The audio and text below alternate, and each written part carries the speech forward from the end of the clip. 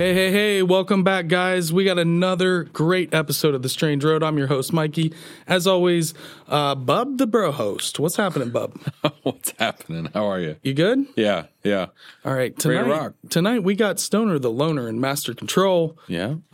Stoner, what's happening in there, buddy? Hey, he's lonely, but Lord knows. You don't have any remote control cars in there tonight, do you? I love it. He's always got something cooking in there. There you go, guys. You guys can find us at The Strange Road on Instagram, TikTok, and Twitter. Check out the Facebook group. Don't forget about the Strange Road merch portal.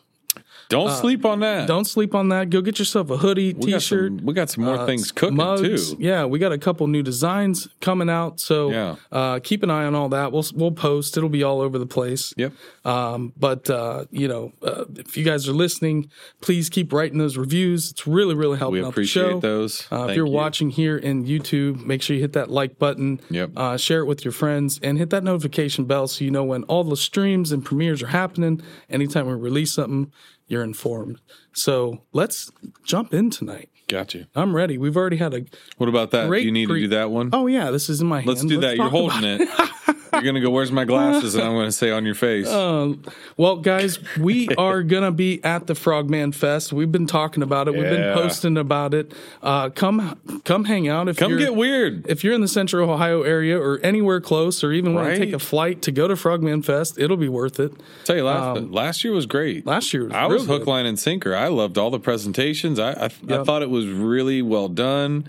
And I think Jeff that was Craig pretty wide shared sentiment because everybody was still packed in there till the last speaker of the last hour. Like, really good job. So if you're going to it, enjoy. Hopefully you get to see all the speakers and presenters you want and check out all the merch booths out there. Yeah, that's how we met James Willis. That's how we met Tobias. That's how we met B. Mills. Yeah. Great Jeff people. Craig. We met at CryptidCon, and then we talked to him. He said, hey, I got this festival coming up. You guys should come help out. So great. Jeff's Map in Black. He makes these amazing guides to paranormal all over Ohio, the U.S. Kind of like stop-off points of interest. Go check this out. But Crybaby the Bridge Weird here. Ohio map is what you want to check out. Yeah. But we have one, right? Yes, we do. Yeah. Remember when you pulled it out? I unfolded it on the episode and it You're was like, so don't, loud. And I'm like, dude, that was on like episode 1 back in the studio. So I forgive you. Oh, well, guys, let's hop right into it. Let's bring in our guest tonight. Please welcome researcher, documentarian, and world traveler with a focus on exploring ancient sites and breaking through the mainstream narrative of the history of human beings on this planet. Please welcome Michael Collins from Wandering Wolf Productions. Michael, how the heck are you? Welcome to The Strange Road, man. What's up, guys? Doing really good. Yeah, thank you so much for having me on. Awesome. for sure. Yeah, I love what you're doing, man. Love your channels. Love everything, what you're creating. We watched today. I recently just watched one of your latest videos, which we'll get into that, which is something I had never heard of. The cart tracks in Texas. Yeah, very, very interesting. But we'll talk about that. I wanted to kind of give you the floor. Tell us a little bit about yourself and Wandering Wolf Productions and kind of how you got into all this. Yeah, absolutely. I focus on traveling I do a little bit of everything. I hit all the major sites. I try to focus on stuff maybe that people are not aware of as well. And kind of started out working in sales for, almost 15 years, and was just pretty miserable with the routine and the job and the work. And really, at a certain point, just had enough. And I quit that job, and really it was just going to take a year off to try to recalibrate. And I started traveling. And the first place I went to was Peru. And I think the first site that I went to was Sacsayhuaman. Whoa. And I walked up on that, and I'd been into this stuff for probably just as long as I had been in the job that I hated. And as soon as I went to that site, I just knew that this is what I wanted to do. My buddy I traveled with, an old Army buddy, and we used to do these hikes, and he'd carry a GoPro around with him and record those. And I was like, I can do that. And so that's what I tried to do. Now, if you go back and watch those videos, that I first put out, they're pretty bad. So I feel like we've come a long way, but that really got the journey started. I started traveling through that whole year, and after about a year or so, I was like, I better figure out a way to kind of turn this into something that I can keep doing, right? If I don't want to go back to work. And that's just kind of how I went dove headfirst into creating Wandering Wolf Productions and doing all this traveling and different stuff. So, yeah, it's really cool. It's really cool. Yeah. And to your point of, you look back on it, you're like, man, that was the first episode. That wasn't that great or whatever. Hey, you got to start somewhere. You know how many people just sit there and go, I'll do this, I'll do that. It's like, you keep saying it, but doing it and talking about it are two different things. So kudos, man. You got to get the ball rolling sometime. And you look back and go see the growth, hopefully all the time as you keep looking back. So. But if you do want to get a laugh, go watch one of my oldest videos. I do these intros back then. Yeah. And I'm like, I'm Mike. And today, and I... Right. You don't know how to be. You don't know how to act. More relaxed now. What's that? Oh, no. I said you just don't know how to be. You don't know how to act. You don't know where to put your hands. It's a different vibe. You're not loose, you know. It's a different vibe. Our first episodes are probably terrible.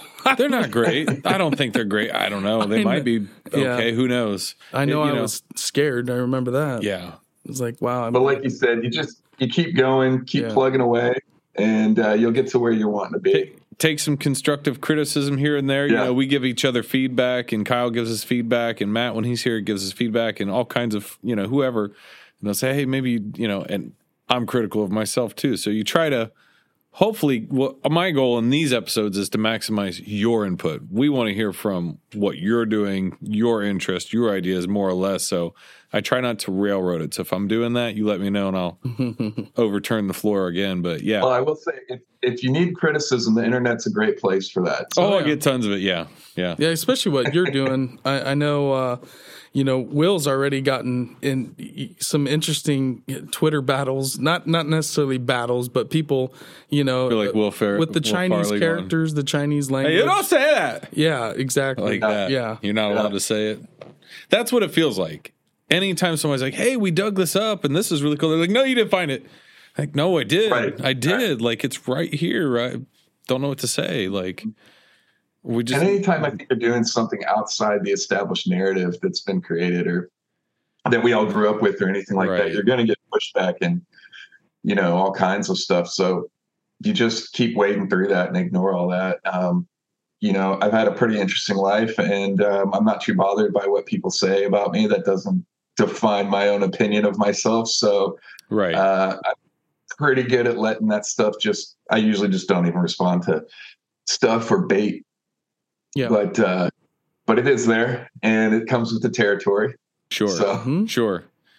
I think it's just interesting to even what we were talking about before we got rolling with this of kind of, there are certain things that might have been, almost founded in fault from the start to where it's like, if you think about history, hopefully they didn't skew it so much from the beginning that we really don't know, did we jump from here or did we actually start here and it kind of got muddied along and we just really won't reevaluate or what? That's what my concern is, like, where are we actually?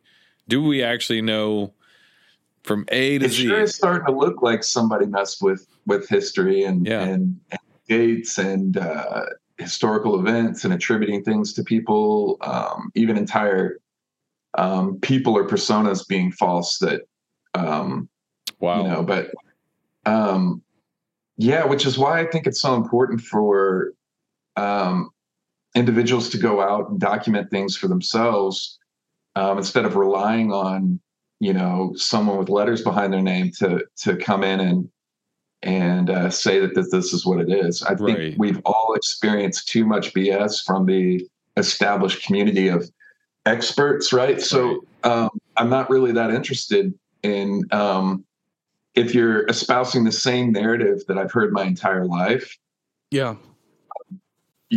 Coming from some recognized institution or something like that, I don't really care. I'm going to go out there and look at it myself and figure it out myself. And I think the cool thing is that what everybody's starting to realize is that we're all able to contribute in some way Right. At this point, as we're moving forward within society, the world is becoming more and more connected. So ideas are, moving quicker and quicker and quicker. I'm not saying that certain fields or whatever don't have their purposes and they're not doing good work, but there are quite a few within certain fields that have a very strong interest in shutting down any kind of independent thought. And it's funny how we just keep pushing dates back, keep changing things, keep finding new things, and it's like every week now, though. It's every week, right? The dates get pushed back. And we find a structure that's 500,000 years old. We find tools that are 500 to 700,000 years old, and like the footprints in stranger New Mexico, right? Right. You got people from the comfort of their home finding stuff on Google Earth. Yeah. And then other people or them themselves going out and looking for those things and finding them, which is great. Right. Yeah. And thereby contributing to this overall conversation that we're all having and interested in, which is really awesome to be kind of living in a time where we can do that. Yeah. I'll tell you what, now you keep saying that, I was thinking today when I was reading some articles about, just drone technology and LiDAR and et cetera, et cetera. And, it's hard for us as people to get into some of these places and explore, but can we start, having these kind of like drone swarms go down, map these jungles, and then can we get them in the ocean, and can we map the ocean? Yeah. Can we put these drones down in there and give them the AI wherewithal to go out and find all this information? And really, a lot of insight that's been locked away from us just because of where it's located geographically or under the ocean. Like, I'm not going in that little submarine with the handheld video controller. I'm sorry. Like, that is not happening. Like what you just said, that's the future of archaeology. I don't know if you know this, 100%. Michael, where you live, but in Ohio, there's not a lot of archaeology jobs for universities. I mean, the closest one, I think Jeff said, is in Indiana. There's the Ohio State University. To learn. The Ohio History Connection. There's not that many Now, where it's heading is these remote sensing companies that are archaeologists are getting into remote. It's morphing. So Dr. Jared Burks, that's a big business. It's morphing. They won't come out for under $58,000, bro, to come out and scan a certain. So what are they going to do? They're going to gatekeep it by resources and capital. Like that's where it's headed. I think it'll be widely available and disseminated, and drones shortly will have LiDAR included on them at a consumer-based level because it'll be disseminated to all the research like you're speaking about. We can do it. Yes. Why not? Your iPhone has it. Well, yeah. All you have to do is stuff like Polycam or different stuff when you're out, and you can actually use your phone to LiDAR sites. Yeah. There's so many people that send on a regular basis, and they just are sending me pictures from places that they've been hiking for 20 years, but then they started watching videos on ancient sites around the world, and they start going, that looks kind of like that. And my encouragement to people would be to, take pictures, send them to someone that and, see if they respond, and be your own contributor to part of the discussion and the conversation with everybody involved, it can reach people. I don't know if we could do something like that. Kyle and I were having a discussion about the Apple, the whole Vision Pro thing. I'm thinking, what if there was a way you could pop that baby on and you're going hiking and doing this, recons and it's projecting out LiDAR everywhere. Remember what Jeff showed us? What? His LiDAR scan with his iPhone? Jeffrey Wilson. Oh, when he was in the museum. When he lives next to Serpent Mountain, and there's always been this story that the cosmic egg is what they call it at Serpent Mountain, the mouth that's kind of eating this big giant egg. And right. There's always been this legend of this altar that was in the center of the cosmic egg. Right. That there was a stone structure or there was a monolith of some kind, and it's been written about, and Jeffrey scanned the center of the cosmic egg, and sure enough, right there in the depression is the size of the altar that was written about. Now, if you go into the woods, there's a bunch of stones that are just kind of hanging out off the side of the cliff. Now, did somebody take those stones and just throw them off? Who would do that? It's just like, the power of LiDAR on his iPhone. Is confirming that there was something there. Sure. Isn't that wild to just have that much at your finger? When I started, like I mentioned earlier, I started with the GoPro. I don't even use, I used to carry around all this equipment, a whole Pelican case full of like major camera, and all this different gear and tripods and stuff, and lavaliers and microphones and stuff.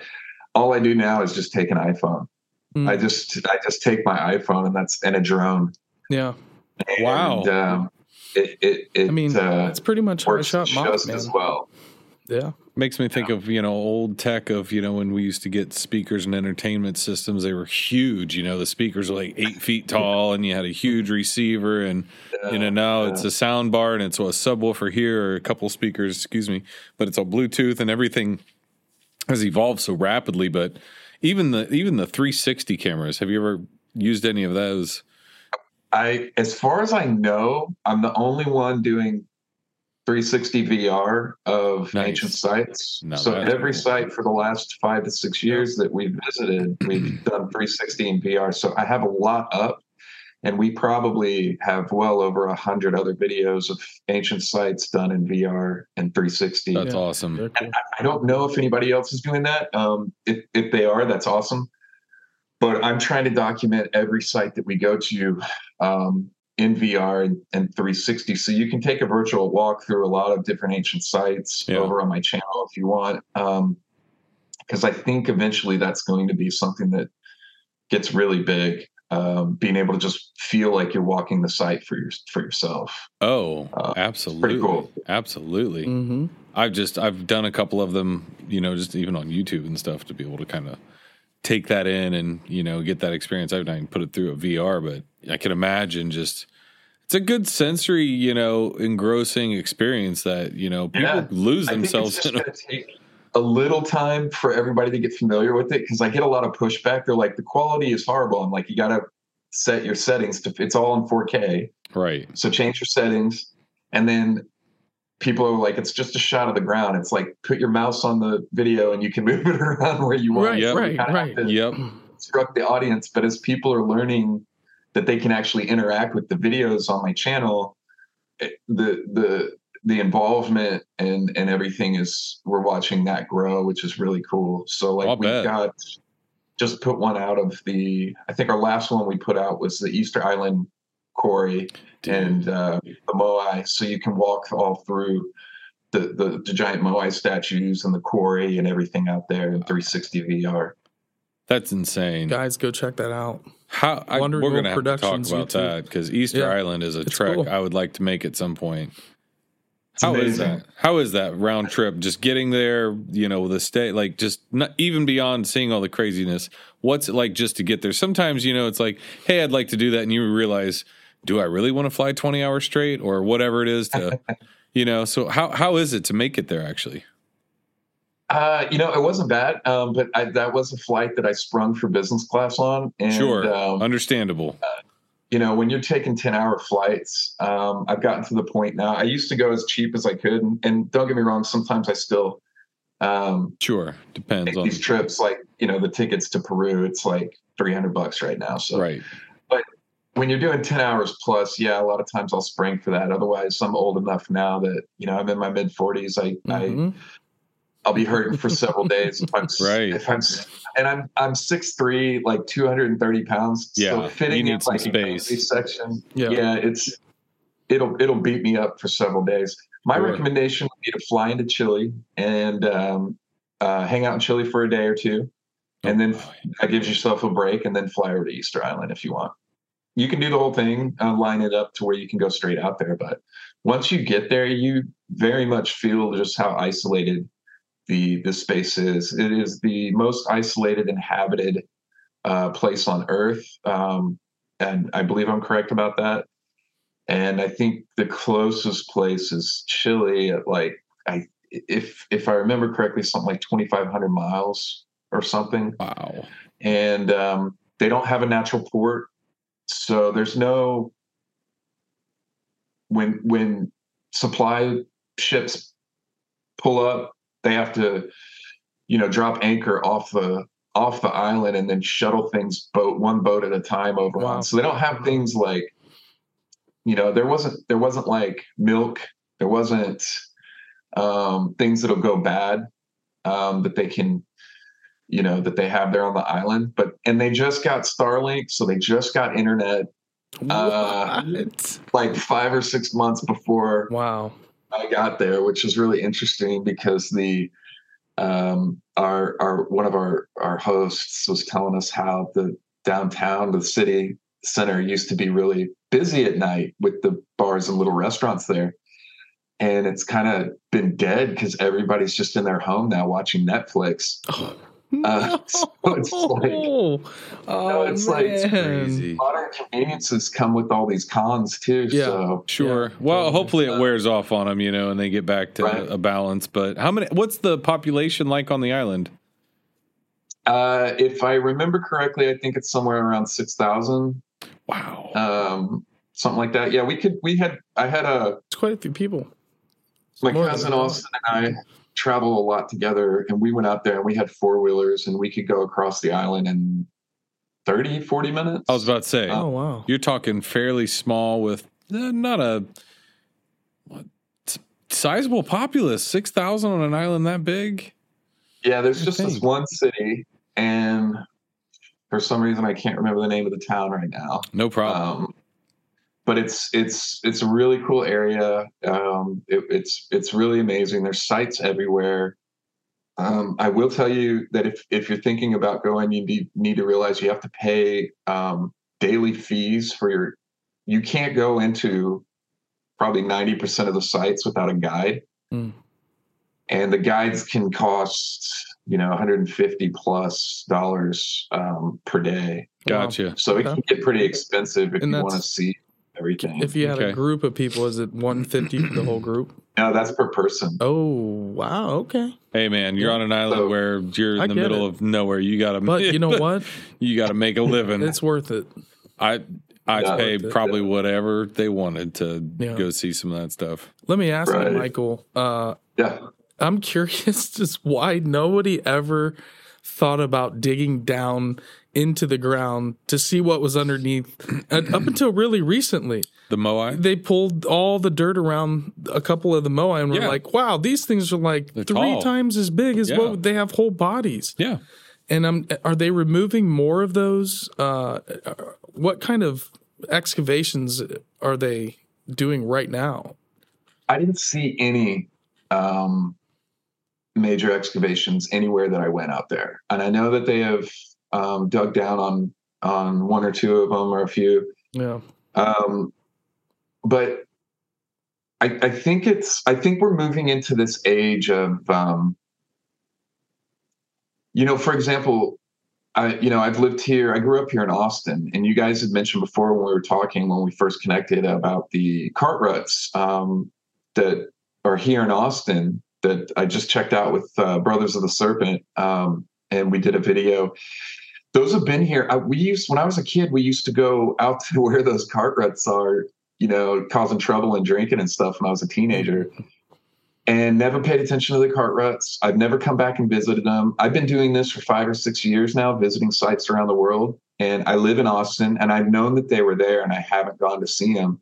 There's something about that you kind of get in. I think people and society, we get into this mode of just accepting the narrative of like what is happening around us, or we just get comfortable or used to things, right? So sometimes it can kind of take a while to kind of inspire action on certain things. Yeah. And that's all really starting to change, it feels like, especially over the last, 10, 20 years, as interest levels have continued to increase around ancient history, megalithic sites, especially the mystery behind all this stuff. So people, even individually, are starting to encourage this type of work.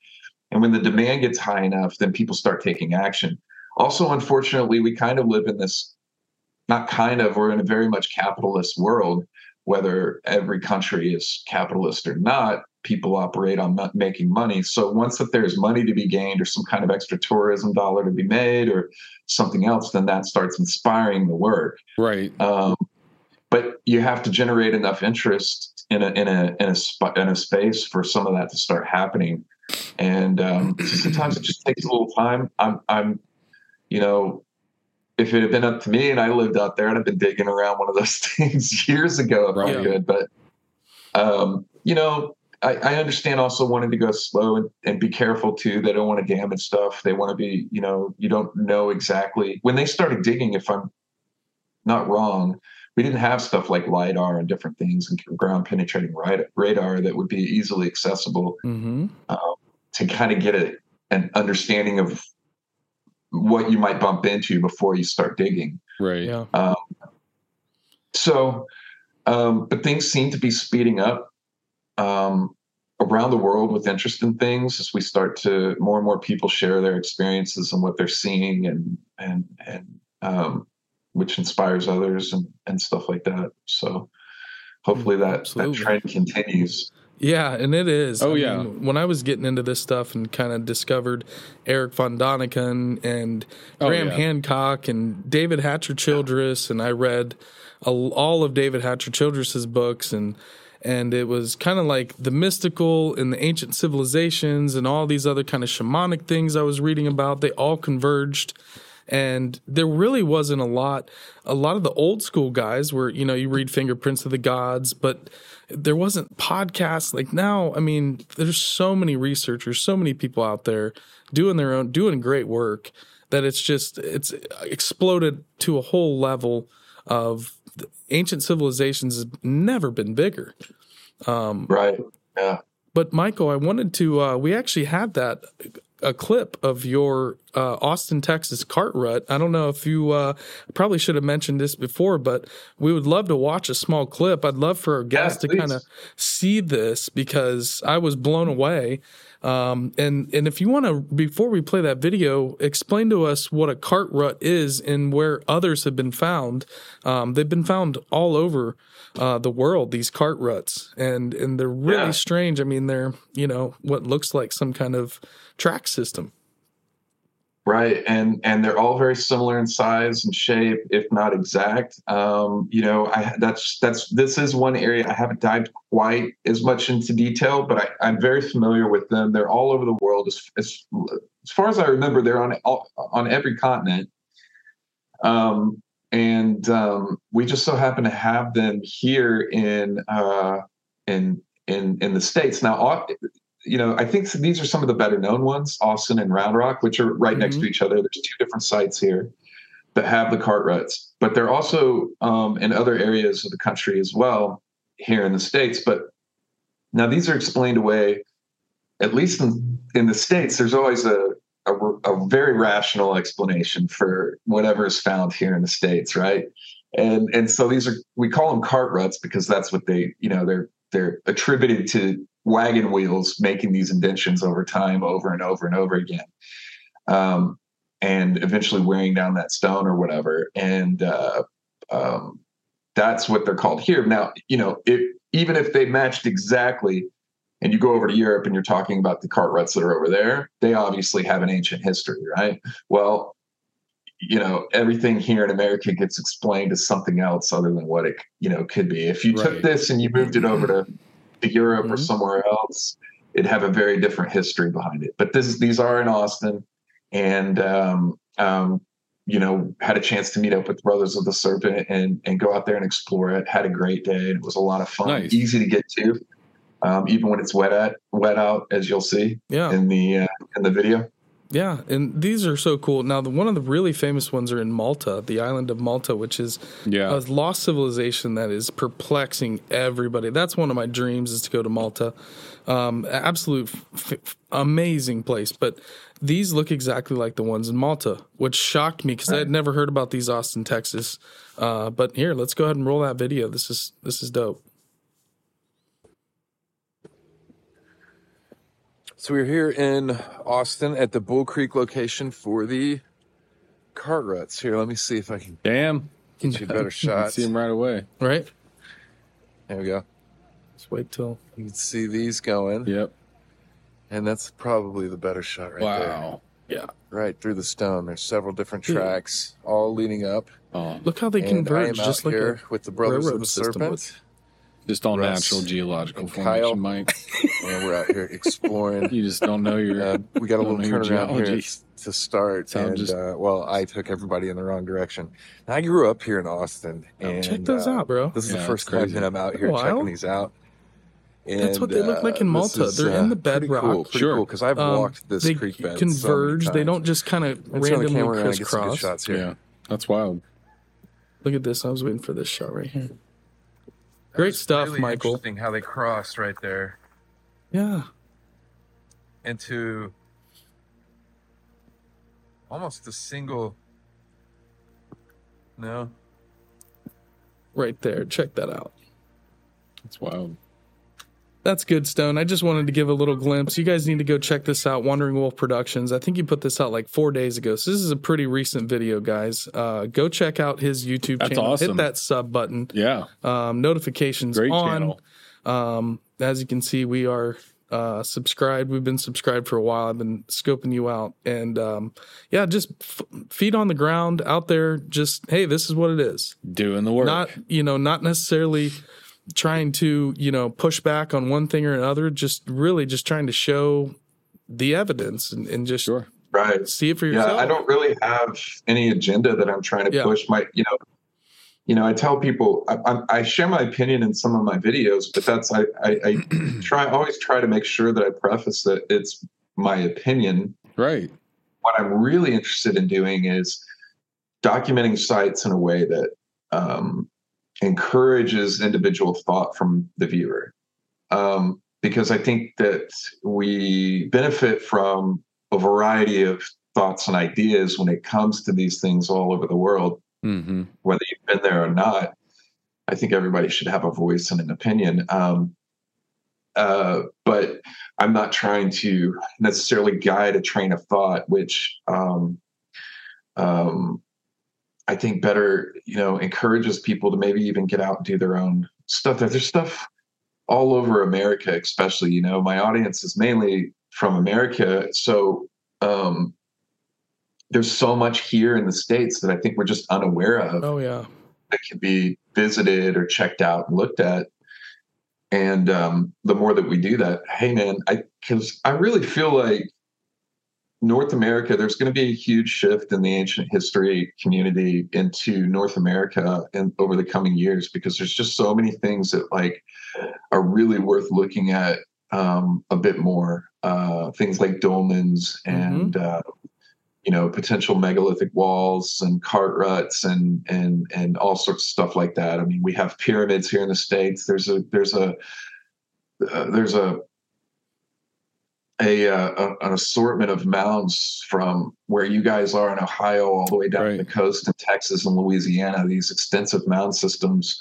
And then all the way out to things like these ancient sites in Florida and stuff that are being discovered. There's a wealth of interesting topics to get into. Beehives on the East Coast and different stuff that are normally found over in Europe. These are all really fascinating things that I think as we start to document more, it continues to tear down the narrative that a lot of us grew up with. Like I said, I was old enough to kind of get a very diluted understanding of our history here in America, growing up in the the public school system. So, I think it's important that we tear that down and rebuild. At this point, I think modern science has failed us enough behind a lot of these questions that I don't see anything wrong with tearing everything down and starting from scratch.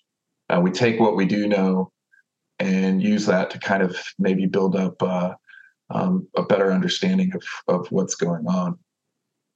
Right. Yeah. And bureaucracies and it just everything, it just becomes so bloated and with red tape, and to try to get you got to have money, pay off this person on the back end, or you don't have the right connections to get to the right, whatever it is. Yeah. There's gatekeepers. It's pretty evident that, you got to be somebody that is in the know almost to get anything done. But, well, certainly to get any funding or anything, right? Yeah. Right. For research. So, when people are being paid to do their work, that usually comes with conditions. Right.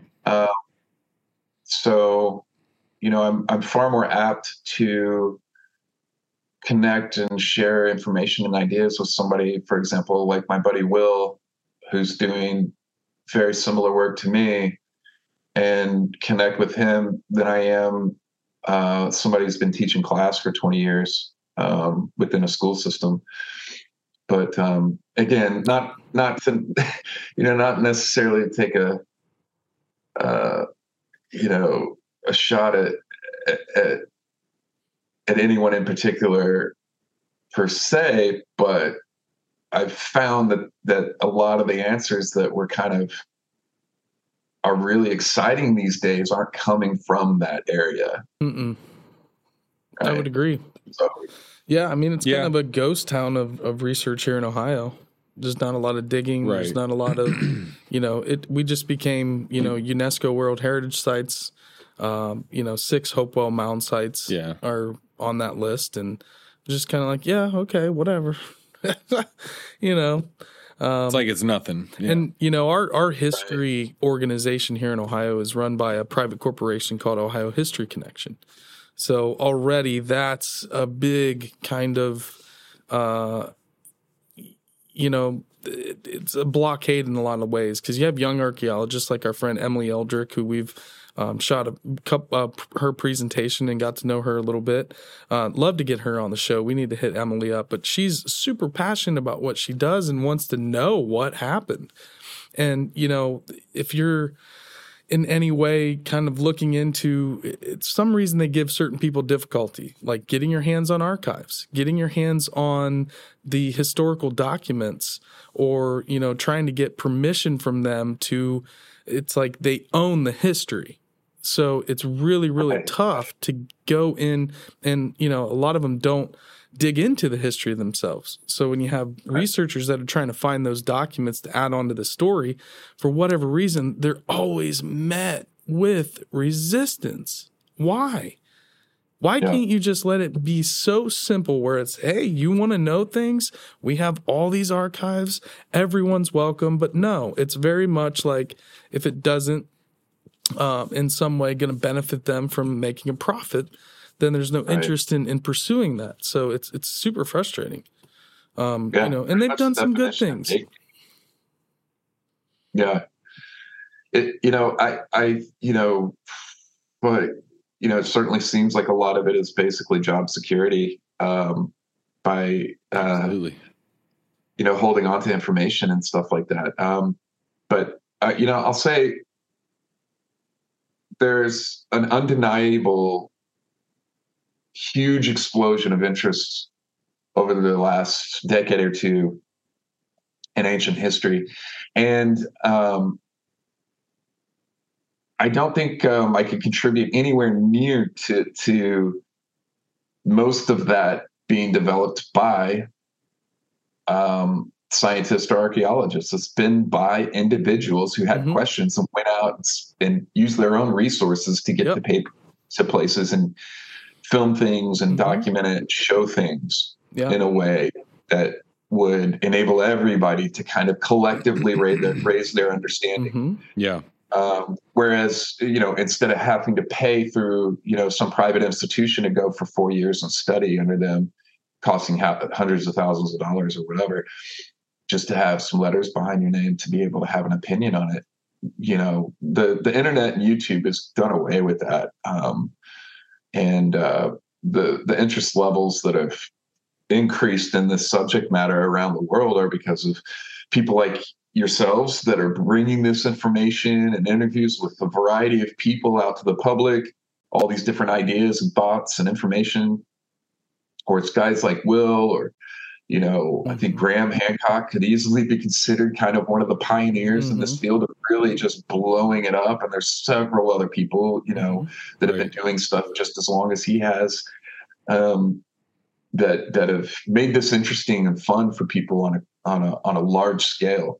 But I can't think of you know, anybody that's done more than individual researchers without private funding or any kind of agenda, who just want to go out there and ask questions and follow these ideas to their conclusions. Whether things are right or wrong in that area, isn't that how you get somewhere? Through asking questions, going through the process, failing sometimes, and then trying again.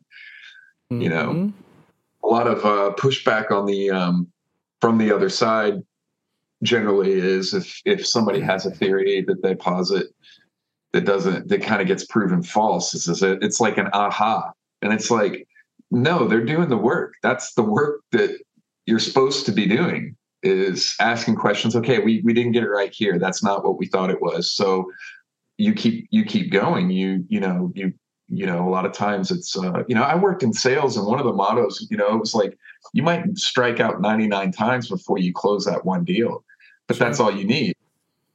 So if you're not afraid of failing, you'll just get out there, keep filming, taking pictures. I don't think you're doing anything to dilute history or understanding or some other thing. You're just going through the process. You're either helping to confirm it or, help deny it. That's all you're doing. You're either adding to the case or taking away from it or building a different one. But there's no harm in it. If you go out and you go, hey, you know what?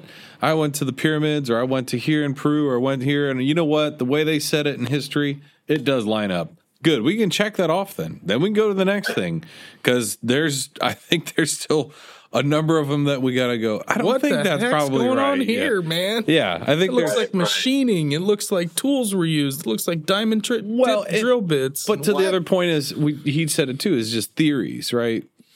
People want to put that flag in the ground and be like, no, you cannot say anything else about this until they die. It's okay. And then once they die, then it's open to interpretation. Like, what do you think? Like you said. What do you think? Do you think they... Because it adds on. It doesn't take away. If something's... You get enough notoriety for something that gets adopted as a widely accepted concept, it's really hard to overturn that thought process, Egyptology is a perfect example of there that. You go. I can't say anything against what's accepted. Build off of it. If it's wrong... That's okay. That doesn't mean you throw your work out. You don't get it from the perspective, though, of like being the powerful, omniscient, omnipotent. Right. We are the Egyptologists. Don't question us. They say we know. You're like Judge Dredd of Egyptology. What do any of us know? I mean, it's too far back in remote history to be. It's all a theory, too. Like no one can possibly know. You can't say we can try to know better. We can, to shut down the discourse on it is the dreadful part to me. If I debate you all day and you roundly defeat me in debate, great. Awesome. I'll walk away from that and I'll take your information. I will adopt your information because you've beaten me in that debate. I'll go home and stew on it. I'll think about it. That's why I like the discourse of it. But to say, no, we won't talk about it, that's when I go, there's something wrong here when people say we can't talk about things.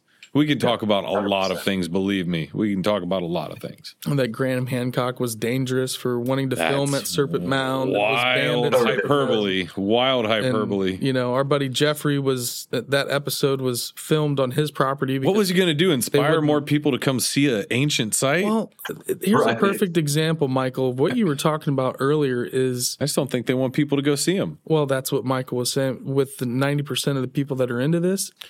didn't get into it from some archaeology class or not at all. Some mainstream kind of. But I'm also not going there like it's a spaceship going to shoot me off into the sky if I go into the pyramid, that's the ancient aliens. Here's what I was getting to. I'm just saying there's a balance. So a perfect example of this is Serpent Mound was never known until Ancient Aliens did an episode on it. It's season 1, episode 3. Our friend Thomas Johnson I didn't know anything about Ross, it, so you told me and Ross Hamilton and those guys were on that episode. It's a very famous episode, and also Dr. Bradley Lepper. Yeah. He's Ohio History Connection, archaeologist, Ohio State University professor. They had him. He was great in the episode. Yeah, they filmed there. Now, Ancient Aliens, whatever you think of it, it has amazing sites that you can learn about. Whether aliens built it or not, that's up to you to figure out. I don't personally believe that, but the show is incredible in terms of exposing people to places like Pumapunku, which I know you've, you know a little bit about, and Sacsayhuaman, and places that just don't make sense. So what I'm getting at is after he was on Ancient Aliens, Ohio History Connection took a major stance, and that's where this thing with Graham Hancock came up. Right. Because they weren't going to be made to look like fools. Brad Lepper got a lot of guff for being on Ancient Aliens. And so then he starts writing for the Columbus Dispatch and trying to disprove and joke and run people into the ground about the giants theories that are here, the legends of giant skeletons, and starts writing a lot of these kind of articles that are going against, this type of thinking. So, he was great in that episode. But he got a whole lot of crap for doing it. So from then on, he's not, or anybody else that's connected to those organizations are gonna, my whole thing is it adds on to it. Let us decide what it is or what it isn't.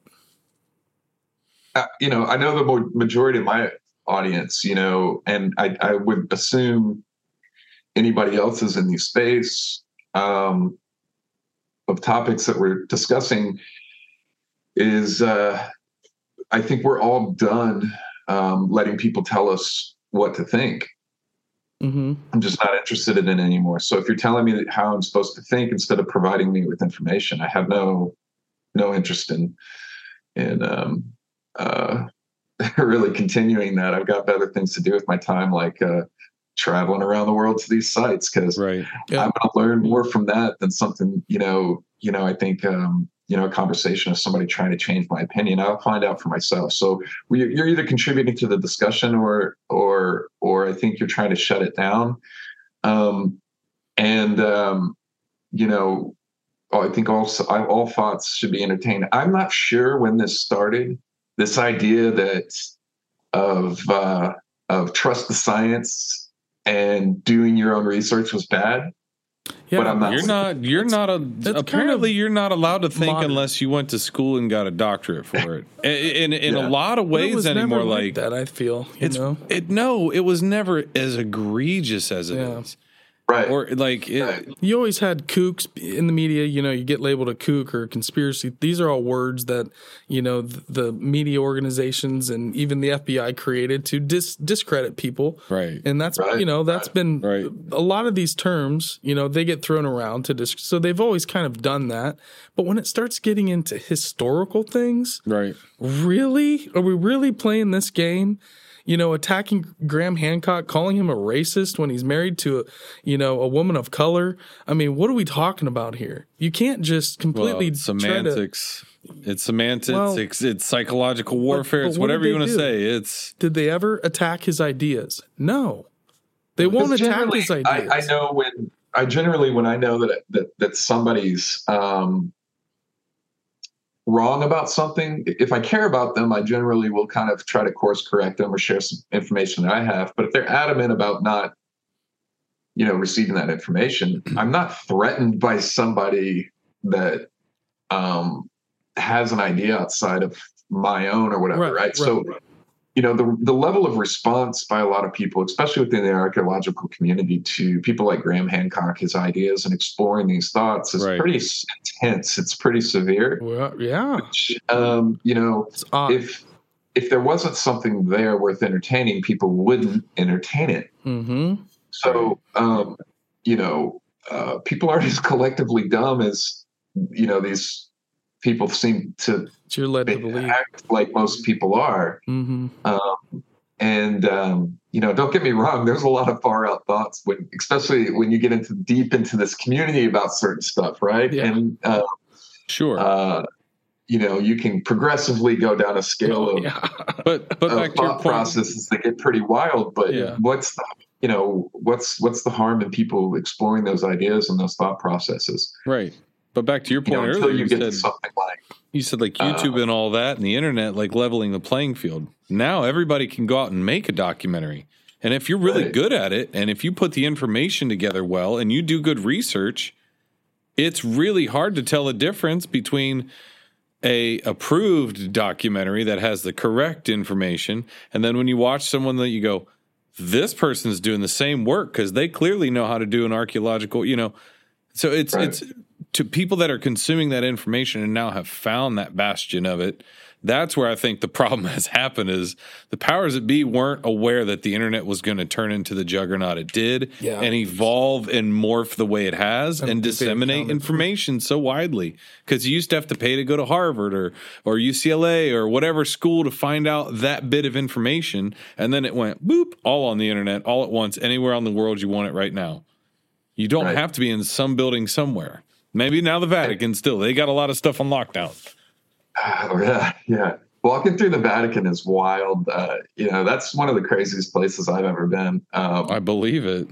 It's this holy place that espouses the tenets of the Bible. Meanwhile, it has every type of major pagan artifact on display within its walls. It's just wild. Oh, really? Some of the stuff that they've got in there. I did not know that. Giant statues of pine cones, pineal glands that, basically are, they're telling you, like, this is the doorway, this is the gateway. I might have to go to the Vatican. I've never been. Oh, so worth it. So worth it. Yeah. But they have like more art there than anywhere on Earth. It's crazy. How much gold and art apparently, and obviously in a small area. God, imagine getting down in those vaults and cracking open a couple of boxes, bro. And we always have this thing. 5 miles of bookshelves. Let me ask you this, Michael. This is fun. We always have a.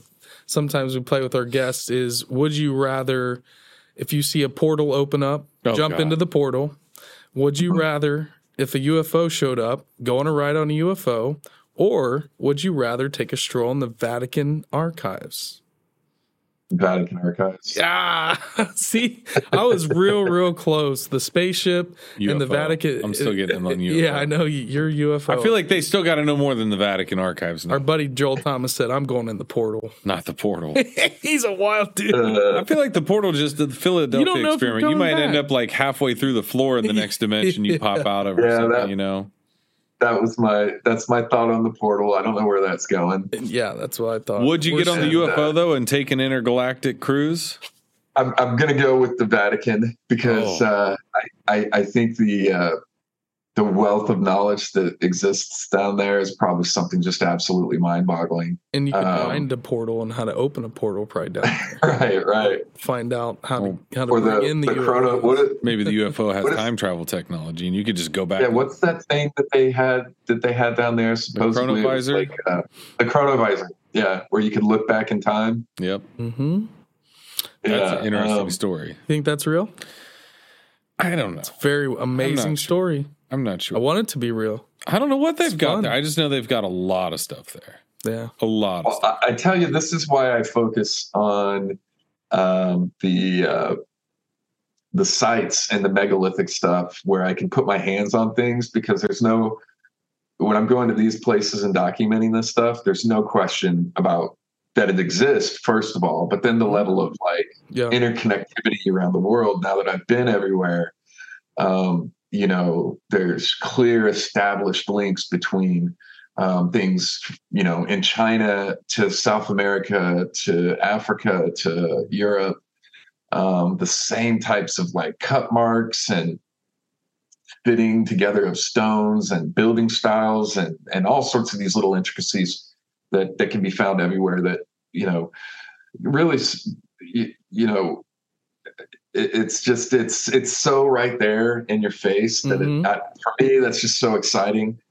And as far as that question goes, being like right there in the Vatican, being able to like put your hands on the stuff and like, the symbol of the serpent. And, that's one thing we love getting into. We have a friend from India that has visited Ohio and went to Serpent Mound and a bunch of earthwork sites. He had no clue there was ancient cultures here in America. He had no idea coming from India and just being around ancient temples daily, where he grew up, and realized that, maybe Serpent Mound is a yoga temple to Shiva with the 7 curls of the serpent and the 7 chakras. And so like you said, these things are just all over. I'm sure once you go there, like VJ's been doing, is traveling around and tying all these things together and learning about their ancient Tamil history, which is the oldest language in the world, oldest spoken language, and how it's, in ancient times they were going everywhere, following the sea turtles and knew, the Vedic astronomy. And so, were we all connected? It sure seems like that, right, because there is so much overlap. Can you talk a little bit about a place that maybe completely blew your mind, where it tied maybe to another place that you'd been before and started putting some of this together? Oh gosh, the similarities are just worldwide in terms of, especially when it comes to the buildings, the megalithic structures. From a lot of times I got a map on my wall here, and I'll look back for reference because I got a pen in every place that I've been, and it helps me kind of keep track because it's hard to remember everything. But, some of the more kind of out there stuff that I've done for the channel that hasn't been documented are like Yangshan Quarry and the, the megaliths there and the cut marks that you can find underneath the stone and along the stone being completely comparable to the types of cut marks that I've seen in Egypt and things like that. The understanding of the nubs phenomenon, which, there's a lot of great guys that are really focusing on that type of work. And making a lot of progress there. Those can be found everywhere in the world. So whether it's Egypt or South America, Peru, or... Is there a theory on what they were used for, why they're there, what the nubs represent, or... I don't know. I feel like... I've seen some of my buddies do some research talking about like perhaps them relating to different types of constellations, or maybe there's some type of code or pattern. I've seen people suggest that maybe the pore spots from the megalith and stuff was concrete, and that was like a pore spot opening, right? That was, but I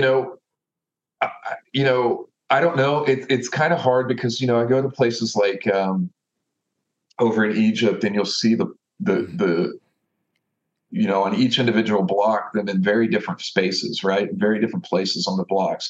Some of the nubs will be found like all the way down at the floor level. And other ones are just like in the middle of the stone or on the side, on the corner. And that's the case at a lot of different sites where you find nubs. And that one's a really hard one to, I don't have any kind of definitive idea of thought behind that. I make sure to document nubs anytime I see them when I'm in an ancient site, for sure. And once I put that out, people just have a field day with those pictures and that information in those videos. And there's a lot of, like I said, buddies of mine that really get into that stuff. And that's cool. If I put it out there, they'll really go into depth going over it and stuff. I believe it. Yeah. I don't know. Some of the big megaliths in Peru, especially, where it does kind of seem like it's a poured mold. So, if you have like a model car, Stoner and Master Control knows all about models. You have these plastic molds, and when you take the pieces apart, you have those nubs left over on the frame that all the pieces come from. And so that's what it made me think of was, what if these were like poured and these nubs were the molten rock or whatever the heck whatever technology they were using to pour these big, it's almost like they're pouring these giant stones into place. And then them being made of like diorite and just ridiculous hard stone doesn't make any sense with that theory. Right. So, now the interesting thing is there's so many sites, and Peru is a great example of so many sites where it does look these megaliths, they look poured. And if you think about it, because of their location up on some of these mountains and stuff, that would make way more sense than carting these things and moving them up, right? But then at the same time, you find the quarries of these sites that match up sometimes with the stones and things. But so, I like to think that there's a possibility that there was multiple different types of techniques being used for certain types of sites, megalithic sites. Because then you go to places like Baalbek or Aswan Quarry, and you can still see where they're carving out these singular pieces all in one piece, which means they did know how to move these massive megalithic stones. Maybe pouring concrete wasn't absolutely necessary, but maybe both were being used. And I think maybe if we break down our understanding of like what type of stones we can generally be found that look more poured, like in South America versus places like maybe like in Baalbek and stuff, where things are very square and rectangular, and you have such a close example of the quarry where these blocks were being cut from. Even Easter Island, you can see. I think my video,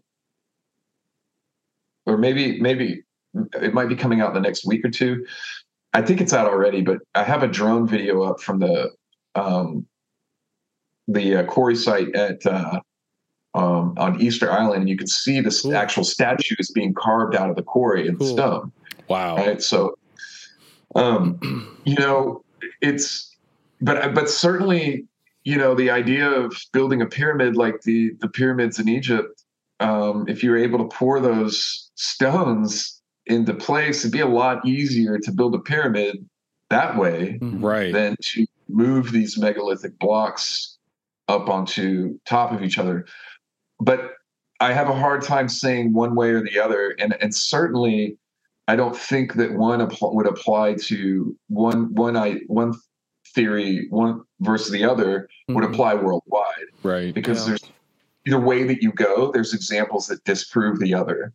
So it would either have to be a combination of the two, this understanding of quarrying these megaliths and then being able to move them.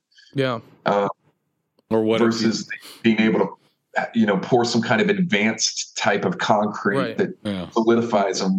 I was thinking maybe the poured ones were ones that were like done maybe, and I don't know by who, but the ones actually being quarried were like a replication of, hey, we've seen this, or we've got these certain structures already trial run around the globe, that then around the globe people are going, oh, well, let's make we're going to go get stone and cut it and quarry it. And, maybe they're just doing a reflection of what they're seeing, in a certain way. Well, Baalbek's a good example of cut stone from the quarry, because the stone of the pregnant woman is the really famous one that's coming out of the It's like, what, 1,000 tons? And they're not even done. And then there's another one that broke, and they're like, moved on to the next piece. That top picture is Yangshan.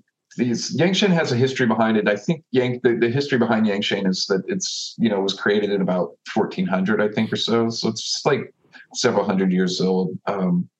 Going by the established narrative, right? Which I'm not so sure that I buy, right? China has a lot of different things about their ancient history that they've covered up and that they are continuing to cover up. And Yangshan has a lot of different features that are exactly the same as Baalbek and Aswan when it comes to their quarry, whether it's the things that look like machining marks, and different indicators there at the site that are pretty comparable. And Baalbek always gets the attention as the largest megalith, but Yangshan just absolutely dwarfs Baalbek in terms of size. That picture that I was showing, I'm actually in the top picture of the Yangshan quarry, but you can barely see me. That's how massive it is compared to the other two. Wow. And, there's a lot of different things like around the world that I think, people are starting to make comparisons to. Also, I just released another photo of recently, which would be on my Instagram or Twitter as well, of the modern agricultural techniques for vineyards in the Canary Islands, on their volcanoes and stuff, and the mountainsides there. Which I've done a comparison shot of with versus the Band of Holes, which is found in Peru, which I'll be down there in just a week and a half and documenting that site as well to kind of try to uncover, because the established narrative around that site is, first of all, they still don't know. There's no consensus on exactly what that site is, the Band of Holes in Mount Sierpa. down in Peru. But it sure as heck looks very similar to the comparison photo that I released on my social media, comparing the modern agricultural techniques used in the Canary Islands. These holes that typically will kind of collect dew, and stuff like that. And some of my favorite stuff is comparing these dolmens in America to other dolmens around the world, which again I have a comparison photo of as well on my social media. These are a lot of fun things to get into, and try to figure out. We've got all these wonderful mysteries around the world that people are starting to try to unravel. And it goes right back to what we were talking about earlier about just asking questions and different stuff. Right. And you're sharing this stuff with other people. You were sharing something really great there, Bob, about buddy from India, I believe you were sharing. Oh, okay, Mike, you were sharing about a buddy that came from India. When other people start having access to these ideas and thoughts and different stuff, it sometimes will, somebody else will see it that thinks outside the box from what we're used to, maybe in our culture, and have an idea. Sure. Oh, yeah, that's this. That's so comparable to this, and you never would have thought of it before. Yeah. Well, the outside perspective, has a different vantage point that they can see it a little bit. It makes me think of that movie Spotlight. Same concept, whatever the town is, nobody can see what's happening. Outsider comes in, he's like, "How are you guys not seeing this? Like, what?" Yeah. It's like it's almost like plain as day to somebody at that point too, and especially if you see something contextually, like you're saying from Baalbek to. I don't know the other site. I can't say that you were Yangshan. There you go. There you go. From seeing them and going, oh, these look carbon copy. Like it looks like the same thing happening. Right. Yeah. I mean, how does your brain? I mean, that's what our brains are doing all the time. We're pattern recognition machines. Like we're going to start seeing those things. So it's tough. They've got to keep that from being disseminated somehow. So I think that's why we don't hear about things like this. It's why it is the same old, hey, there's the pyramids and there's the Great Wall of China and there's this and there's that and that's about it. And really, there's not much else. And China doesn't have any pyramids. There's nothing Bosnian new. Pyramid's not there. And the pyramids aren't up in Alaska. And there's none in Antarctica. And, it's the Truman Show. Everything's been found. Just don't worry about it. Right. Just sit inside and watch Netflix. Yeah, exactly. Eat your bugs. Oh, God, no. No. Yeah. And even here in Ohio, there's what you could absolutely call pyramids. The Miamisburg Mound was encased in limestone.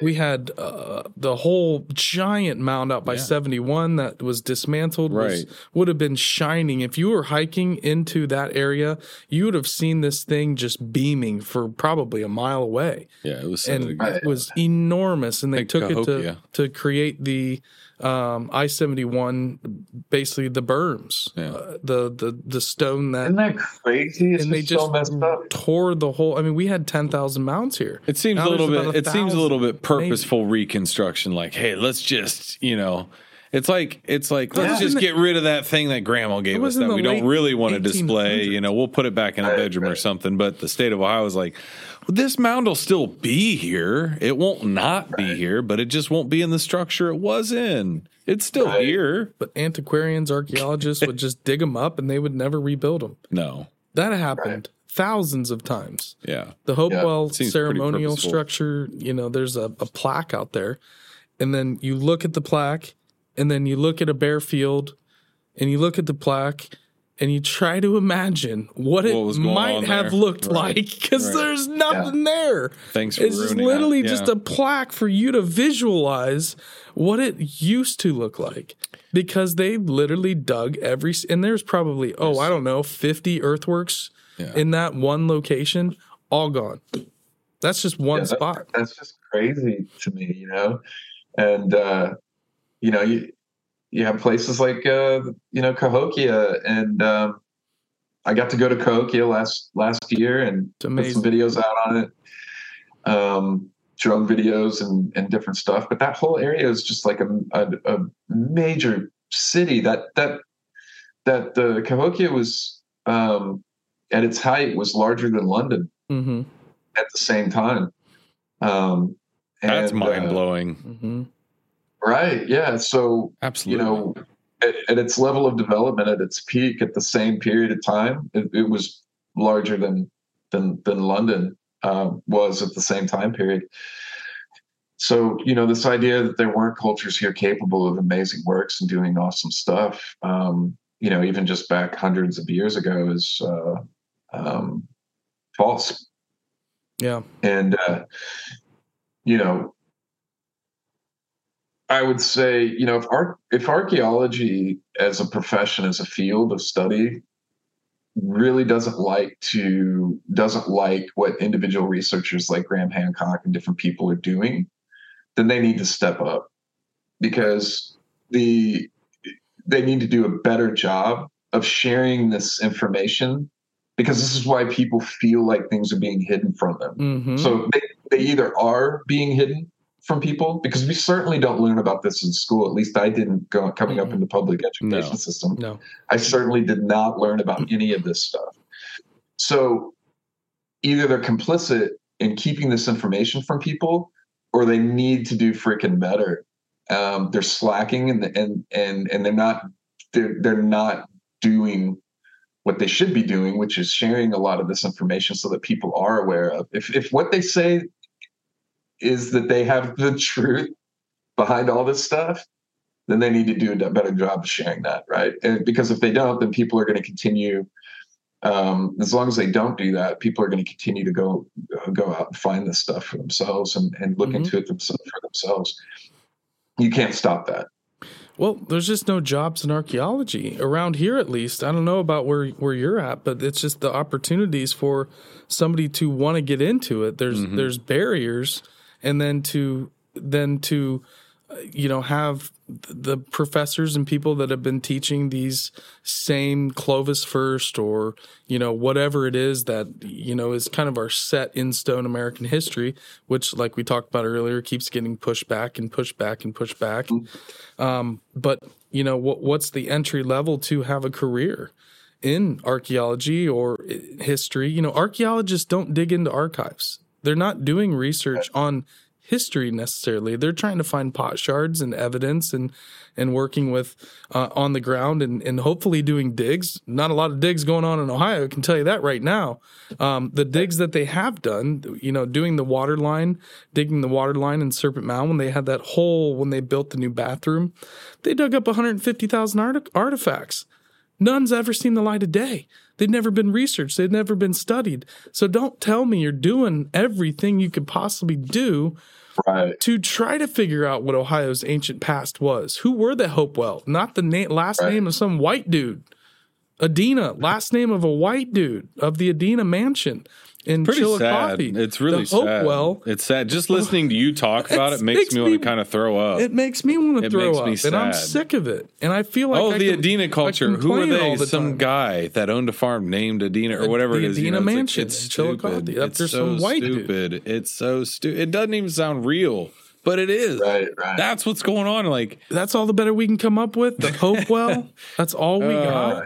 There's this magical culture that built these incredible earthworks that were aligned to the stars, unbelievably accurately, geometrically perfect. We have to say that they were not that smart. We've talked about this. So that was the whole thing with the Smithsonian and all of that, and the whole manifest destiny of, if we acknowledge that these people were actually intelligent and had real society and structure. It's just the fact that they weren't living like we were living with horse and buggies and going on, manifest destiny and wanting to build factories and start, ruling the world. They were living in harmony. They were living with a different purpose than we were bringing to them. And so we had to be like, they're just stupid. They don't know any better. They're savages. Yeah. And we could wipe them off. And then we could just do what we wanted to do. Right. There is one thing. And we changed the narrative. The Catholic Church, I've said this before, is one of the most, is one of the worst destroyers of history. They've everywhere that they've come in North and South America, they've come in, people have conquered, the Catholic Church is set up, usually building their churches on top of ancient sites. Right. You take the kids away from their families. You force everybody to dress something a certain way. You take the kids away from their families. You give them angelicized names. You put them in school and teach them a different history and understanding of who they are, and within maybe 1 to 2 generations. Yep. They've lost completely forgotten their culture. Yep. And so don't tell me that there isn't and hasn't been a concerted effort to rewrite the narrative of history, because that is absolutely false. Right. And to say that that individuals shouldn't be going out here and gathering information and doing stuff, as so often is the case from, mainstream archaeology or science, is just ridiculous. Because there's plenty to get into and uncover. And it's like you said, if they were doing the work, people would understand some of this better, but we don't. So we're happy to get the information and follow these trails of breadcrumbs that others are leading us with, whether it's Graham Hancock or somebody else in the field of study, people who are putting their money where their mouth is and doing the work themselves. Reaching out of their own pocket, guys like Will, guys like,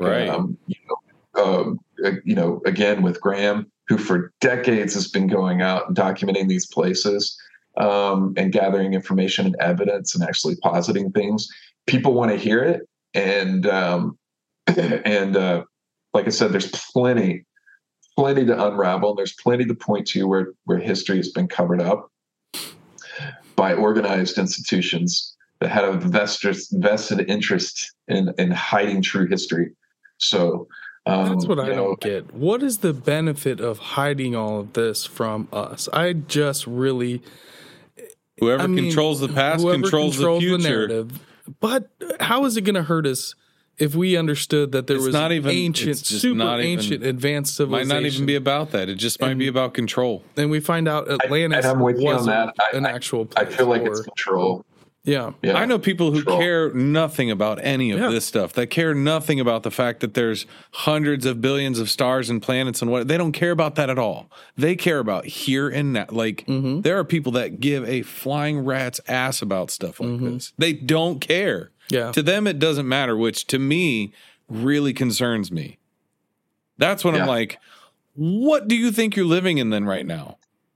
You again, I say it all the time anymore because it's just such a trope that's so easy to throw out, is Plato's cave. Like, people think they're aware and they're really, paying attention. I'm watching the news or this, that, and really you're still in the cave. You're getting the puppet show, and you don't realize that you're being kind of like guided. And maybe I am too, and I'm not saying I'm not, but at the same time, I'm very happy to say again, if you present me something stronger than what I think or feel or have as opinions or facts, I will change how I feel about that instantly. Because you showed me the information. I'll change my mind. That's how it works. Right. Yeah. And if you're tracking down something true or good or whatever, it'll stick up to the criticism. Absolutely.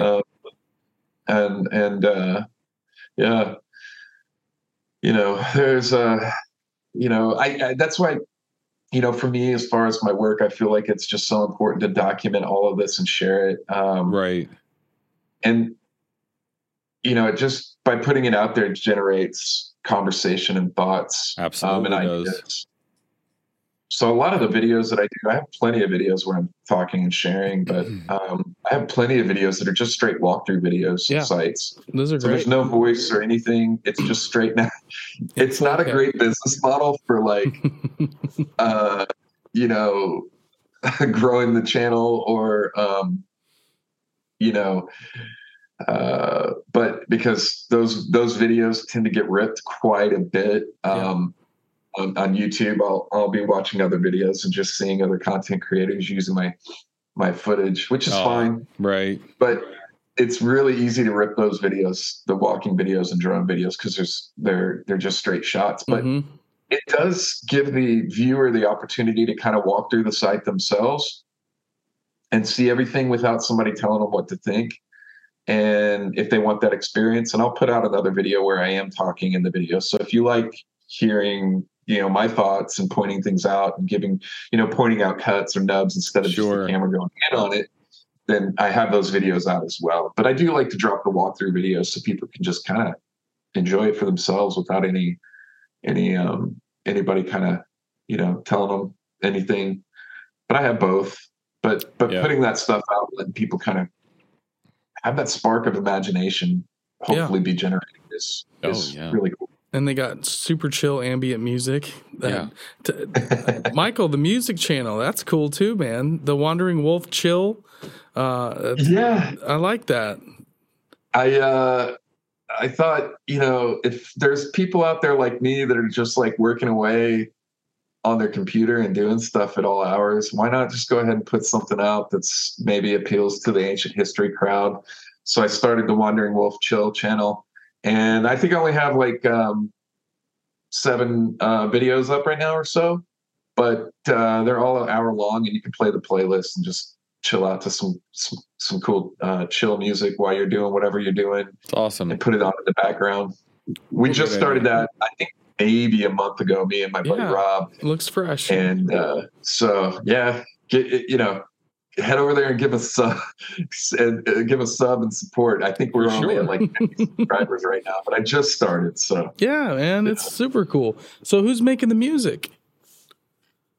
Well, the music we're pulling from Epidemic Sounds licensing agreement I have with for music, and my buddy, he's a DJ and he kind of mixes that together. Sweet. And then he's been doing the art generation and backgrounds. So we try to put the little wolf guy in an ancient site somewhere on each video, which is neat.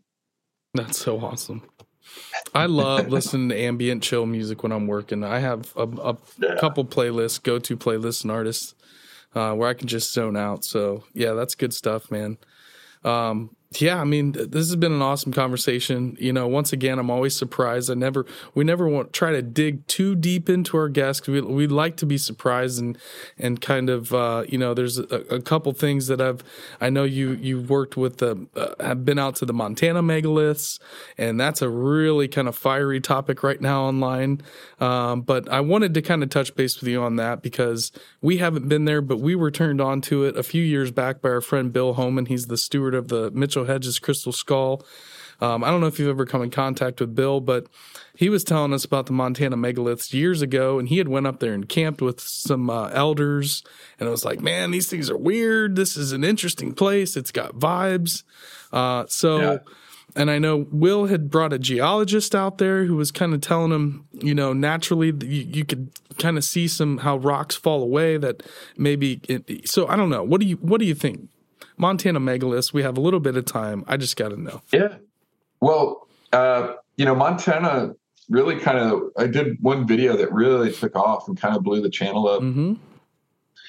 And it was on Sage Wall, and I put out some stuff since then. I've focused most of my work up there on the Sage Wall. But there's a lot of different sites up there. I just feel like, I've looked at the other sites and stuff, and I felt like Sage Wall was the one that I could really dig into. Plus, I've developed a great relationship with the property owner, Chris and Linda. They're amazing, and so we've been doing some work out there, documenting myself. And then he had a geophysicist come out. I've released a lot of those findings, and one of my latest videos, which is called "The Story of the Sage Wall." That one breaks down a lot of the stuff that's going on out there. A lot of the different things that we found around the wall, the ground penetrating radar results, finding a base, a reflector. It's reflecting off something there like a base. And so we break that down in the video.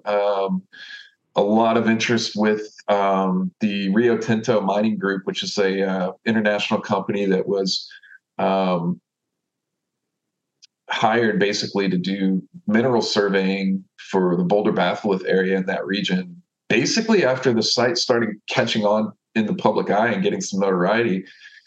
So next thing you know, you've got black helicopters showing up. And this company, by the way, also has a history of destroying ancient sites. If you look into them, they have destroyed hundreds of ancient sites over in Australia, and destroyed one of the caves over there, the Juukan Gorge, that showed evidence of human habitation dating back 40,000 years, I believe. And they blew it up. And Yeah, dynamited it, and a bunch of other sites out there in Australia. So it's really interesting that they're the ones that were just selected to come out and do this mineral surveying, and now they've got black helicopters flying over the property. What? But I think what we're working with, at least as far as the Sage Wall, is if that is man-made, we're looking at something that's so incredibly old that it's also, excuse me, bless you. It's also showing a level of erosion and weathering over thousands of years. Yeah. So you have, because obviously one thing that a lot of people point out is that there are breaks that are going down from top to bottom on the wall, which obviously no one would do if you were building a wall that would possibly, make it pretty unstable without these overlapping joints and stuff and stones. But I think what we're looking at there is that those breaks are clearly cracks and breaks. And so I think we have a level of influence. First of all, if it's man-made, which we're trying to establish by doing all this work, and we're going back out there again this year and doing more scientific work. I think we're going to try to get the LiDAR done and stuff like that. We can also show in the video that I have out the lab results that we've gotten back from the geologists that we've sent the stone samples off to. The wall is also magnetic, so you can put a magnet on it, and the magnet sticks to the wall. So it has an incredibly high level of magnetism. But those breaks and stuff, I think what we're looking at, if the wall is man-made, it's so incredibly old that it has it's showing an extreme amount of weathering and erosion on it as well. So you have both things going on. Yeah. If the wall is natural, it's certainly unique, and I think we'll be contributing better in our findings to a lot of the information on the Boulder Batholith region and what's possible out there, with the findings that we're getting. But it'll be interesting once we're able to get some LiDAR done. We've done some 3D imaging, the ground penetrating radar and the lab results. I break that all down in the video, as well as the stuff that's going on with that mining company, Rio Tinto. And it's a really interesting mystery, Sage Wall is out there. And I know there's a lot of other sites, but that's been the one that I focused on because it's not on government land, which all the other sites are. So there's an extra level of ability for us to kind of do these tests and research and get cool. So cool. That's awesome, man. We got to get out there. I would love to get out to a lot of theirs. So good. It's worth seeing. Yeah. It felt very comparable to walking up that first time that I mentioned earlier when I walked up on Sacsayhuaman. Very comparable. It's massive. It's way bigger than it looks on camera, and it's much more impressive in person. So if you guys do get a chance to go over there, give me a heads up first, and I'll let Chris know you're coming. I'm sure he'd love to have you guys. That would be awesome. Yeah. Amazing. Yeah, and I've never been to Montana. I've always wanted to explore Montana. We went to Beautiful Makoshika. State. Yeah, we went to Makoshika and camped and saw some natural fossils that are just right in the trail. They just mark a little flag and you're like, oh, there's a fossil. That's wild. Yeah. It's just nuts, man. We saw somebody driving cattle across the road one day. The farmer, he's like, hey, slow down. I got cowboys up here. They're moving my herd across the field. What? Next thing you know, there's all of his cattle just moving across the road, one field to the next. It was just Montana. Still real life happening out there. Right, exactly. Real life. Yeah. If you guys do go, again, let me know. I'll give you the great coordinates to all those different sites. And I plan on releasing a video pretty soon on the all these different sites that show the exact GPS locations, how to get there, and see all of these different spots for yourself in Montana so people can go do it for themselves. Awesome. All of these sites, except for the Sage Wall, are on BLM land. Okay. So land management up there. Yep. So you can actually just go into these parks and you can walk up and see them for yourself. Yep. And where do you usually fly into? Or do you just drive? I know you're... Bozeman? Yeah. Okay. Yeah. And then it's only, as far as Sage Wall, it's only about, if I remember correctly, maybe an hour or so to that general area. Mm-hmm. And Giants Playground and stuff like that they're all kind of in the same area. So it's pretty easy to get to. Yeah. There you go, guys. Go check out Michael's video, Wandering Wolf Productions on Sage Wall, and all of his other videos. Man, this has been awesome. Thank you so much for doing this. So happy we connected too, because I think we've got a lot of overlap and interest. So absolutely, I'm glad Will brought you up, and I know you've really inspired the work that he's doing as well. So keep at it, man. This has been an awesome episode. We'd love to give you the floor. Let us know where we can find you, connect with you. If you got anything coming up that you want to promote, please do. The floor is yours. Leave us with some final wisdom. Yeah, absolutely. Final wisdom. I would just say keep asking questions. I think you can be a participant in this this bigger picture conversation and discussion. You don't have to feel, I think for anybody out there that, that you have to take a seat in the back. I think anybody can go out, do a hike, take some pictures, share it with, get into a community, talk to people, make some friends online, whether it's Twitter or wherever else or whatever. And I can't tell you how many pictures people send me and email to me where I'm like, a lot of them maybe no, but some of them absolutely I want to go see and check out. People are doing good work, and everybody has a camera now, so you can be a part of the overall process. Even if you're not going to do a whole channel yourself, put it into somebody's hands who will go out and document it really well. Put it on the radar. Make a post about it. You can certainly share a picture. So I think just keep asking questions. I encourage people to do that. Try to think for yourself. Come up with your own ideas. I think everybody has something amazing that they can contribute. As far as the channel, we've had a lot of growth recently, a lot of exciting stuff. I think we'll be leading a trip maybe around October, hopefully hoping to release the details of that soon. So if you wanted to travel with me and maybe some other influencers, you can do that. Just keep an eye out. I release new videos every week on my channel. Twitter's my main platform. So if you want to see what I'm really doing in real time, follow me on Twitter. I'll be dropping stuff like that over the next several weeks as I'm making my way all throughout Peru and hoping to expand on that idea of the unknown reason for the band of holes out there in comparison to the agricultural techniques that we're even using now in modern day. I got a book coming out. Dang, man. There's all sorts of stuff going on. So, tune in. It'd be a fun time and really good time to kind of tune into what the channel's doing, because there's a bunch of stuff on the way. You're a busy bee. Dude, he's killing it. I'm telling you. I love it. I love it. Mike's killing it. Keep the fire stoked and roaring. Yep. I love it. Yep. Keep at it, man. Doing great things. Love gives me the runner high contact buzz. But it was wonderful being on with you guys. You guys are awesome, and you have an avid fan and supporter in me. And I'm really grateful for being able to spend the time with you guys tonight. Oh, thank you so much. Much love, Michael. Appreciate that. We really appreciate it. Don't go anywhere. We're going to come right back and give you a proper goodbye.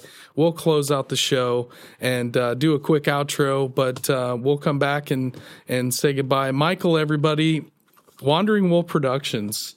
Awesome. That was amazing. And blown. It's a good point, though. And I left you in the dark on this one on purpose. It's a good point, though. Like what he's saying, like between him and Will and everybody and Graham and No, if we sit and wait, we're never going to get an answer. Find your own truth. We sit and wait, we're never getting an answer. Be open-minded. Ask questions. And the truth doesn't mind being questioned. No, it shouldn't. That's the whole thing. If I walk up to you and say I feel like this or feel like that, you should be able to you're an idiot and here's why, and you give me that answer. Yeah, that's why there's certain ones where people are very ardent about it, where they're like, they dig in. It doesn't make sense. They dig in real hard. That's where it gets to work really hard to unconvince somebody, and that's when you start to go, there's something wrong here. When they really dig in hard, that's where I scratch my head and go, why are they trying so hard? Why is this such a big deal? And they're really going after whoever it is that hard. Like, they have the full force of the academic world behind them. They're writing articles, it's a story, and spreading all of these things about whether it's Graham Hancock or whoever it is. If they're going up against the Egyptologist elite, they use the media in a way to discredit you, but it's history. This is academia. Right, but math is 2 + 2 is 4. We're doing history is maybe it's real, maybe it's not. Project Mockingbird type stuff in the media with historical institutions. Who knows? We can't do this anymore. I get too fired up. We gotta send this guy. We gotta put this baby to bed, bro. I'm gonna have a heart attack. Am I wrong? No, it just cracked me up because you're like, I get mad, dude. I can see your blood pressure rising. I start doing this with my hair. I'm like, Mikey's talking about Ohio History Connection again. Bell. Yeah. Okay. Guys, you rule.